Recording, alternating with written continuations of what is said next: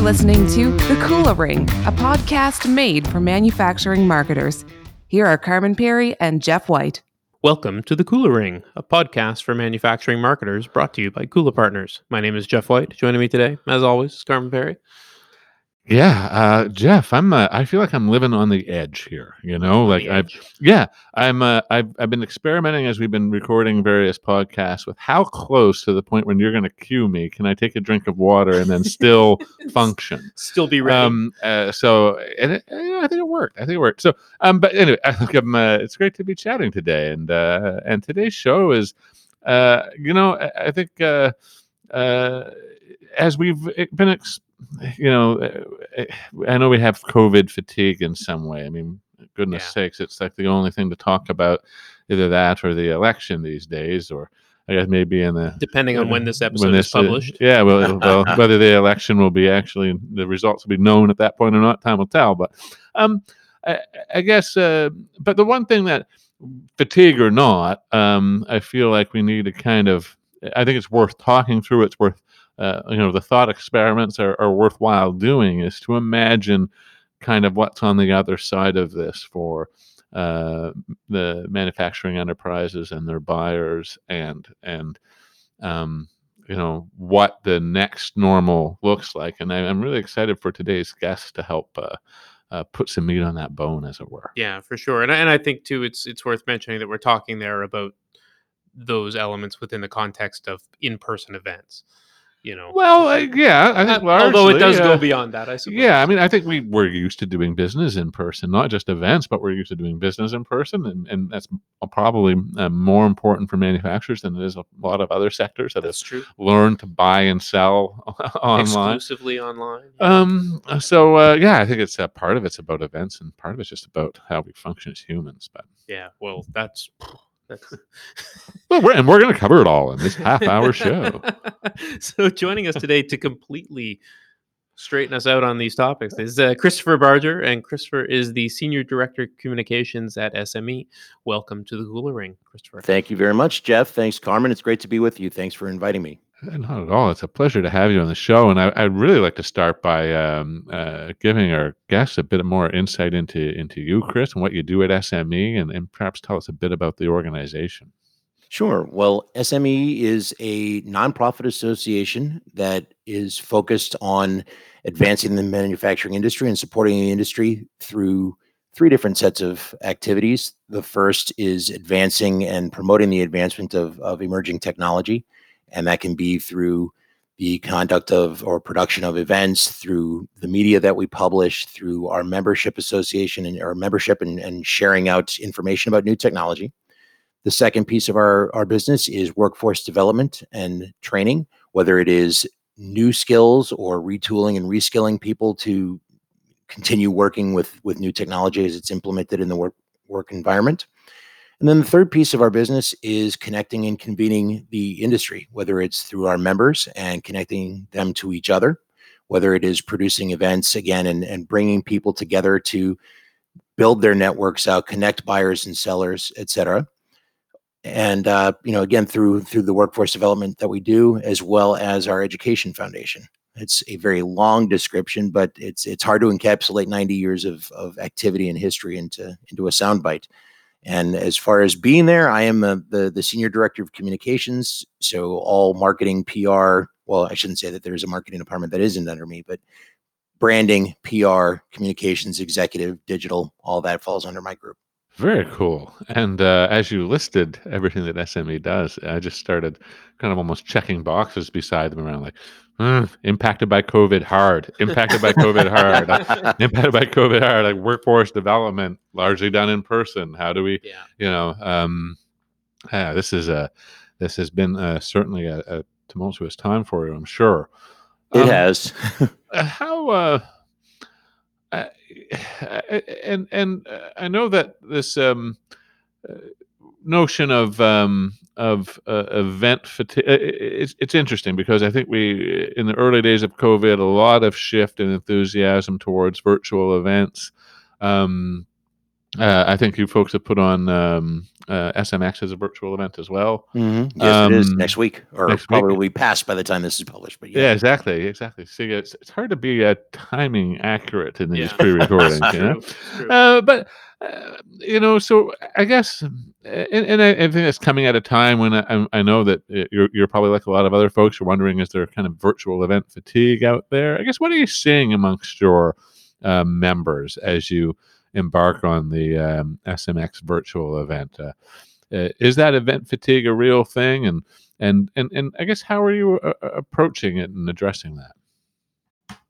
it is a real thing, and we would be unwise to behave as if people aren't a little tired of this.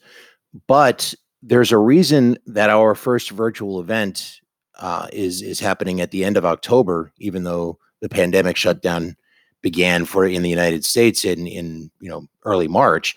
We didn't just rush out the gate. We did not just go start launching things and putting them online. There was a very specific reason that we took our time and did it this way. And that's because virtual event fatigue is not about the idea of being just tired or over engaging digitally or engaging through electronic means. It's about engaging poorly that is causing the fatigue. So if you think clearly from an audience perspective, what are they trying to get from an event virtually? What can't they get virtually that they used to get physically? And how do you try to build that, build a component of that into what you're doing? Again, I don't think virtual event fatigue is because people don't want to do it. I think they don't want their time wasted. They want to make sure that they get a good experience, that they get as much of the elements of a physical event that provided them value in the past. And so we've been thoughtful and deliberate and taken 7 months to come out of the gate on purpose. And we've heard from a few folks in the industry going, man, aren't you afraid of missing out? Everybody else is out there, everybody else is producing. And our answer has been, no, we're not afraid, because we're going to do it right. And when we do this, we're going to continue to provide as much value as we always have, rather than rush it through. And we'll see next week how it plays out. But I'm very confident in what's been built and what the team's going to do. Man, I think there's a lot of truth in what you just said around. It's not that they have event fatigue; it's that they have poor event fatigue.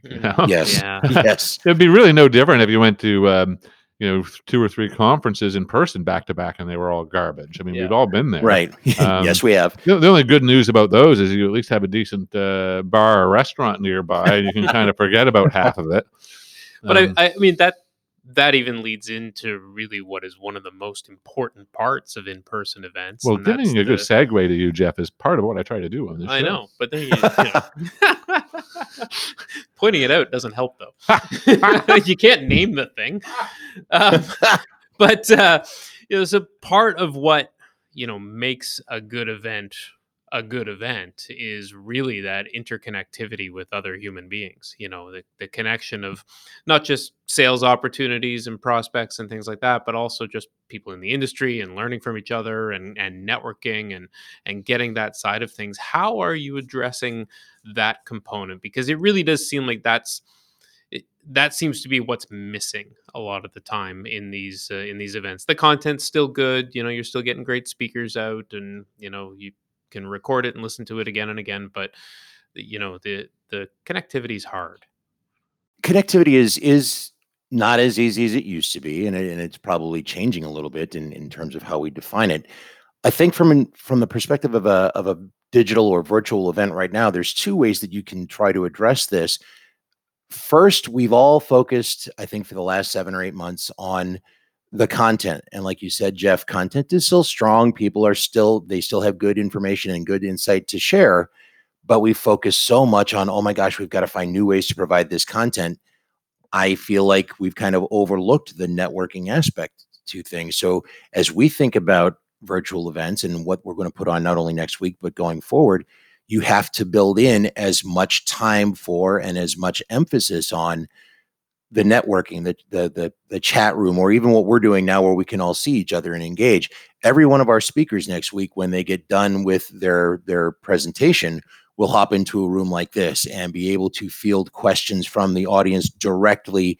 And going back to our point about time and people not wanting to waste time, look, if I've just seen Jeff on stage and it was an interesting conversation, but I don't have any interest in asking him a follow-up question, there are other places within the virtual event that I can now go and make the most use of my time. On the other hand, if I've seen Jeff present and it was great and there was a question I didn't get to ask because it was either pre-recorded or live, and we just kind of cycled through it, now I can ask those follow-ups. It's more small group interaction. I can have a more genuine and again, face-to-face kind of interaction now where the video screen goes up. So you try to facilitate that. The other thing I think that has been overlooked in the last few months as we've learned as an industry to put on virtual events is that we're still looking at events from a point in time perspective. It's on this day and it happens from this time to this time, and tune in for our virtual event.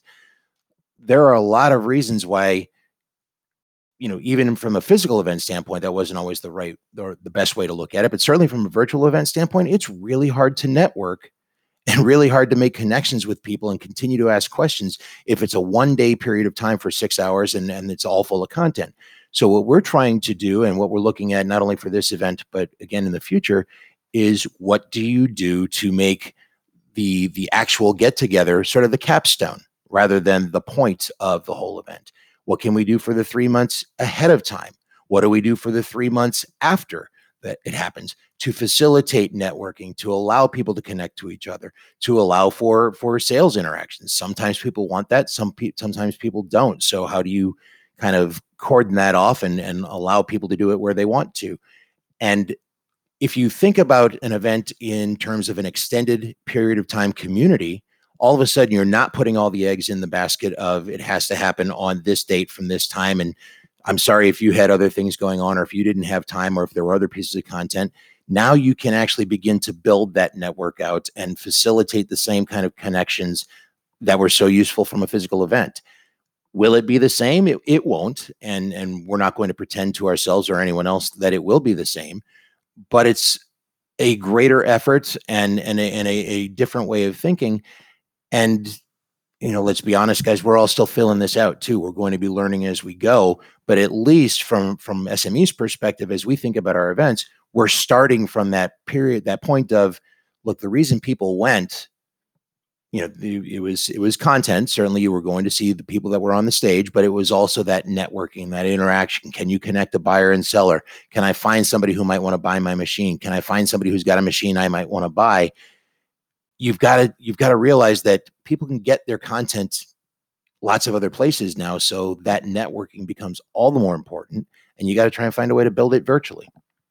I think that's the idea of, this forced exclusivity, time boxed thing for everything, in this day and age. It just feels like such a foreign concept now, I mean, obviously digital lends itself to asynchronous, but it's just not, it is hard to necessarily translate that into how people connect and do so in a meaningful way. It's like you say, we're still very much feeling it out. I think it's interesting to, one of my favorite artists is Conor Oberst, and he had in 2012,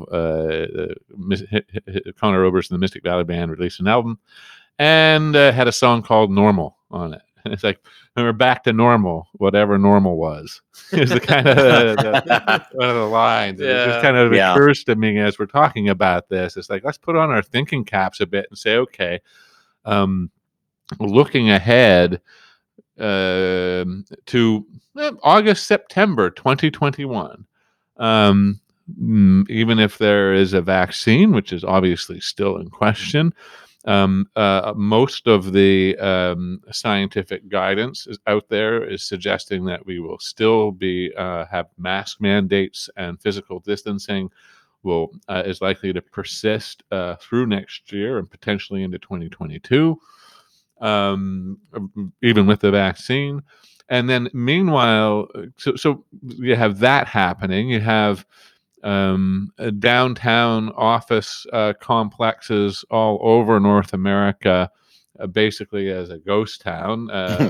A lot of people obviously have migrated to working from home, and So I'm trying to picture us trying to pull together an in-person, kind of go back to normal. Like we said, we're going to go back to normal in a year and a half time, when all the people that used to maybe attend those events and went back and worked in the office, well, now their whole, their work situation itself may never quite go back to what it was. Right.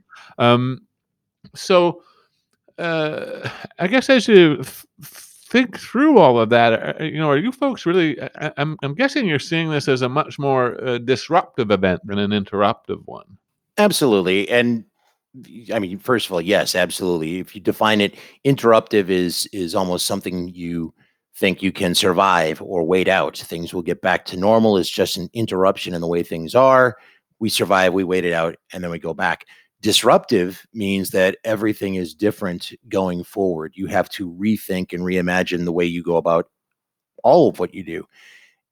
The important reason why, well, I'll argue, or we argue, that what's happening right now is disruptive rather than interruptive, is if you think about all the changes that we're talking about, everything you just mentioned, Carmen, from office space and work locations to how training is done to the event industry and how it's done, there were changes afoot and things happening even before COVID.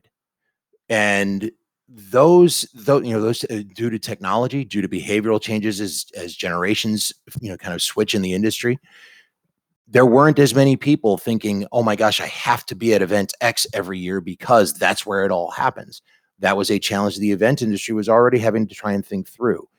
Workforce development training was happening from a perspective of, what can we do with AR and VR? How do we use new technologies to perhaps change how we do workforce development, how we train, how we teach people how to fix machines?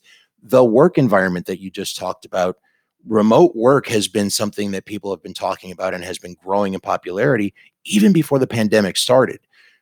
So when you think of it in that context and realize that the pandemic has just been a force multiplier and accelerated the changes that were already taking place, now there is no going back. Whether there's a vaccine or not, people have gotten used to working from home. Whether there is a vaccine or not, people have gotten used to doing business electronically and communicating the way we are now on screen and on a microphone rather than having to get together and shake hands. People are getting used to having a machine demonstrated to them virtually and using whether it's VR or on screen or whatever else. So if we're, as an industry, thinking, gosh, when there's a vaccine, everything gets back to normal, and we're going to go back to the 50,000 or 80,000 person event, and we're going to go back to in-person instructor-led training, and it's just going to be the way it was, I think that is a strategy for failure. Now, do I think that everything is going to change completely and we'll never go back to physical events and we'll never go back to instructor training? No, that's not true. You talked at the beginning, Jeff, about sort of virtual fatigue, and I think that's where this comes into play. We are tired of virtual interaction because we crave physical interaction. There is still something valuable about getting together in person when it's safe to do so. So the smart play for all of us is going to be thinking not how long can we wait this out until it gets back to what we know. It's when the future is a hybrid of what we know and what we don't. Are we going to be threatened by that, or are we going to take some, be proactive and try to figure out what does this look like? How do we shape it? How do we help the industry recognize what the new normal is and do business that way? Are your digital marketing efforts bringing in too many junk leads? Stop wasting time and distracting your sales team. Account-based marketing can help give your marketing strategy the laser focus on qualified buyers that you need to increase your pipeline velocity, close more deals, and grow your business faster. We've created a sample manufacturing ABM plan to help you get started. Download the sample manufacturing ABM plan at bit.ly/sampleabm. That's bit.ly/sampleabm. I really like the idea in some weird way of being so optimistic that what the new normal is that we remove programming from when we get together as people.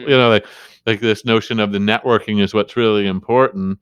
If we can do so many of these other things virtually, and we potentially do them better, right? Mm-hmm. Can you combine doing those things virtually with and then just making the in-person all about the networking. Then, Right. Yeah. It expands, to your exact point.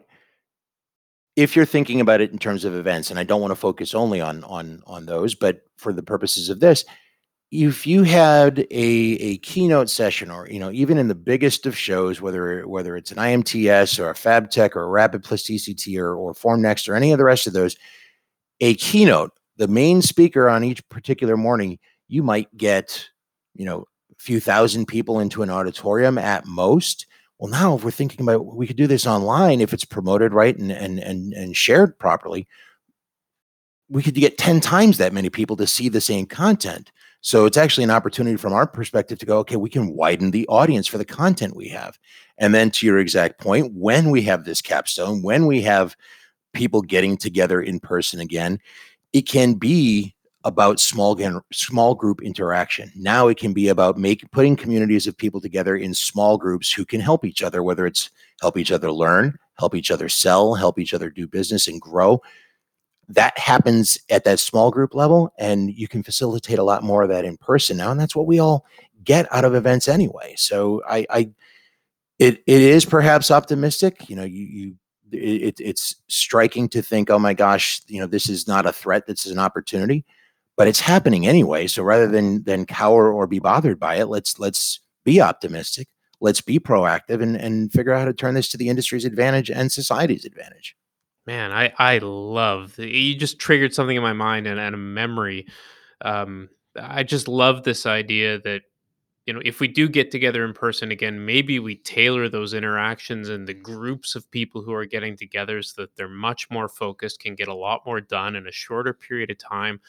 I mean, I've been lucky to attend, probably hundreds of conferences over my career, and I still remember the very best one I ever went to was in 1998. I went to Carnegie Mellon in Pittsburgh, and there were 35 people at this conference put on by the International Information Design Group. It was just like, people in this very small subset of design that were all very interested in, human computer interaction and wayfinding and things like that, getting together at a really high end university and just having conversations for 2 days was the most I ever got out of a conference. Compared to these huge events with tens to hundreds of thousands of people where, you get to see some of your heroes and people you look up to, but it's Right. You don't get the same level of personal interaction. You don't, and I'll step out of the manufacturing industry and go into the marketing industry. Whether you're talking about the big event in Austin or the big event in Las Vegas, and I won't bash them, but we all know which ones I'm talking about. What does everybody always say? The best part of those events are the hallway conversations.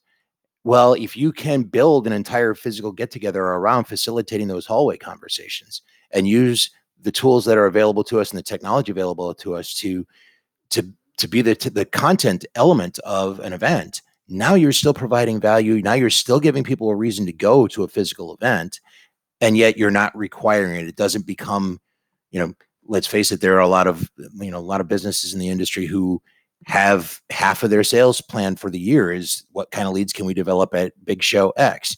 Well, now you don't have to necessarily do that. So we do have to think about planning a little differently. We do have to think about metrics of success from an event standpoint. If you used to look at, I'm defining success by whether we got 50,000 people in the door at a big convention center, and that's how we see whether we succeeded. To your point, Jeff, it might have been that only 10,000 of those 50,000 actually felt like they got something out of it, but we're not paying attention to that because we're looking at pure numbers. Well, now if we are approaching it from the perspective of the experience, and is that 35 person get together in a small room for a couple of hours the most beneficial thing that I can give to Jeff and the thing that can incent him to show up in Pittsburgh? Well, now we've made it an incredibly valuable experience for somebody. We've given them an incentive to continue engaging online even after this is over with, and we've continued to extend the brand. Let's face it, this is important. Extend the brand back to somebody that goes, you know what? When I engage with these guys, whoever it is, whether it's SME or anyone else, when I engage with them, I have a valuable experience. I get what I came there to do. I get something out of it. I can go back to my leadership and say there was a good reason I was there. That's what you're trying to get to at this point. I I jotted down this notion as you were speaking. This how interesting it would be if like the Boston Convention Center had no big rooms and it was just all hallways. You just show up so you can walk through a bunch of different hallways and see what you find. It's hard enough to find your way around the BCEC. To be honest. I'm envisioning all the, it's Halloween season, and I've got an 8-year-old, so we've been doing a lot of the apple farms and everything else, and I'm right now envisioning just a big giant corn maze inside a convention center somewhere. Exactly. Designed I think we all live in the same city because we got billboards for those damn corn mazes around here. So. Yes. Yeah. So, I'm wondering, are you seeing this conversation about how basically a pickle can't be a cucumber again? The workforce is changing dramatically. COVID's a dramatic accelerator. Are you seeing this conversation extend beyond events with your membership to them rethinking how they actually go to market, how they sell? In a more holistic reinvention, given the current situation, have you seen any kind of market shifts in their focus? There's a shift in thinking. I can't say that there's a shift in having it figured out yet. We're all still. While I'll maintain COVID didn't cause this, we are all still almost only a few months into the realization that it's happening this much faster and there is no going back. What we are seeing among our members is that recognition that, okay, this has gone on for long enough and there were other factors involved, that there is no going back. To use your phrase, which I'm going to blatantly steal the next time I'm talking internally, pickle can't be a cucumber again. That recognition is there. People are beginning to recognize and understand and accept that new normal is normal now. What we haven't all as an industry or among our members really completely grokked yet is, what does that mean for sales cycles? What does that mean for planning? How do we do this? But the first step in getting there is recognizing that you need to get there. And I'm pleased to say that conversation is happening, whether it's on internal member chats, whether it's conversations or content that our members are sharing with each other. I am absolutely seeing there's not resistance. There's not what are you talking about? This is not right. We're all going to get back together again. You'll see. That's not happening. So, in the scheme of things, even though it feels like we've been going through this forever, it's really only been a few months, and that's a incredibly short time to expect an industry or a group of people to be able to have figured out exactly how to respond to things. So I'm confident we'll get there. I'm confident that, as an industry, as our members, as academic institutions, we'll figure this out, and we'll figure it out soon. I just don't know that that I've seen really nail it down yet. I'm encouraged by the kind of what I hear in your voice there of them, at least folks leaning into making the change and understanding that they need to figure it out versus, we all know fingers that in your ears and yeah, it's gonna all be fine. There've been a few organizations out there, some more short-sighted manufacturers that have, laid off their marketing department or half of it or whatever, and see it as just a storm to weather and tighten the belt, and that's that. But I don't think that's the norm. I think an awful lot of others know that this is something that you need to aggressively work through, and if the change is accelerating, you need to accelerate your work with it, not hit the pause button. That's very right, and I agree that while I understand why it happens, marketing and PR are not revenue centers, we're cost centers. I get why that's the first inclination, but the reality is you are going to, especially in a new environment, have to figure out how to sell yourself in a different way, how to reach an audience in a different way. And so it doesn't make sense to cut back, and it doesn't make sense to eliminate a marketing or communications department.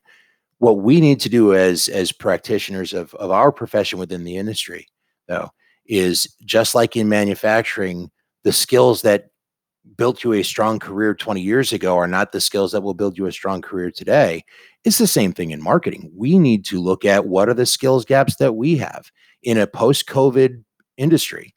And, and not that I want to blame COVID, but just that'll be probably what we call it.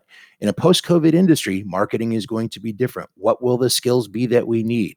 What are the skills that we don't have? Who do we need to go attract? How do we convince them that B2B marketing in a manufacturing environment is as compelling as going and working for a startup consumer tech company? Those are the kinds of things that as a marketing department within our industry, we got to be thinking about, because just like the industry we serve, we have a skills gap and we need to address it to be effective in the next version of the industry. I love that. I don't think I haven't heard anybody put it that succinctly, and because often that gap gets talked about through the lens of like a digital gap, or they're laggard adopters of this or that, and therefore people need to get with religion. This is a different. It is. This is a different way of looking at it, though. To say this is. We're going to have to market and sell in a different world, and the skills required to do that are different than the ones that our organizations fundamentally have today. So we got to learn. You got to get busy living. Yeah.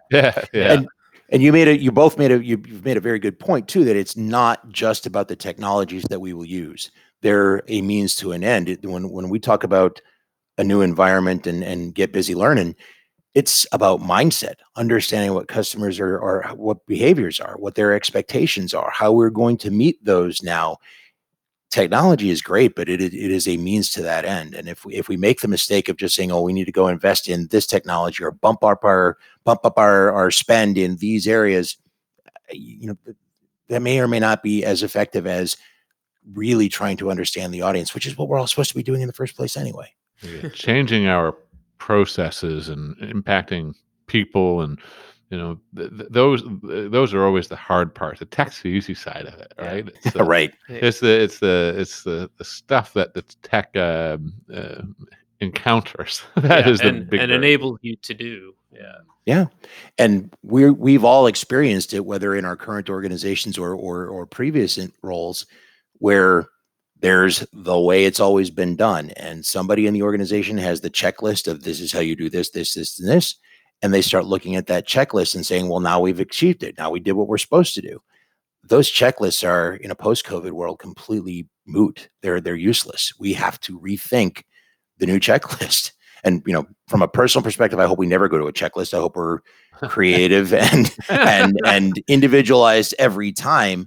But at bare minimum, we need to get that, the new toolkit and the new checklist, and recognize that what we used to do just isn't going to cut it now. Man, I love that. Right?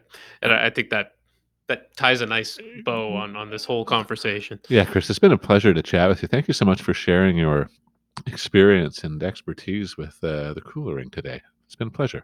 Absolutely, gentlemen. Thank you very much. And thank you to everybody who's listening today. All the best. Thanks. Thanks for listening to The Kula Ring with Carmen Perry and Jeff White. Don't miss a single manufacturing marketing insight. Subscribe now at kulapartners.com/The Kula Ring. That's KULApartners.com/The Kula Ring.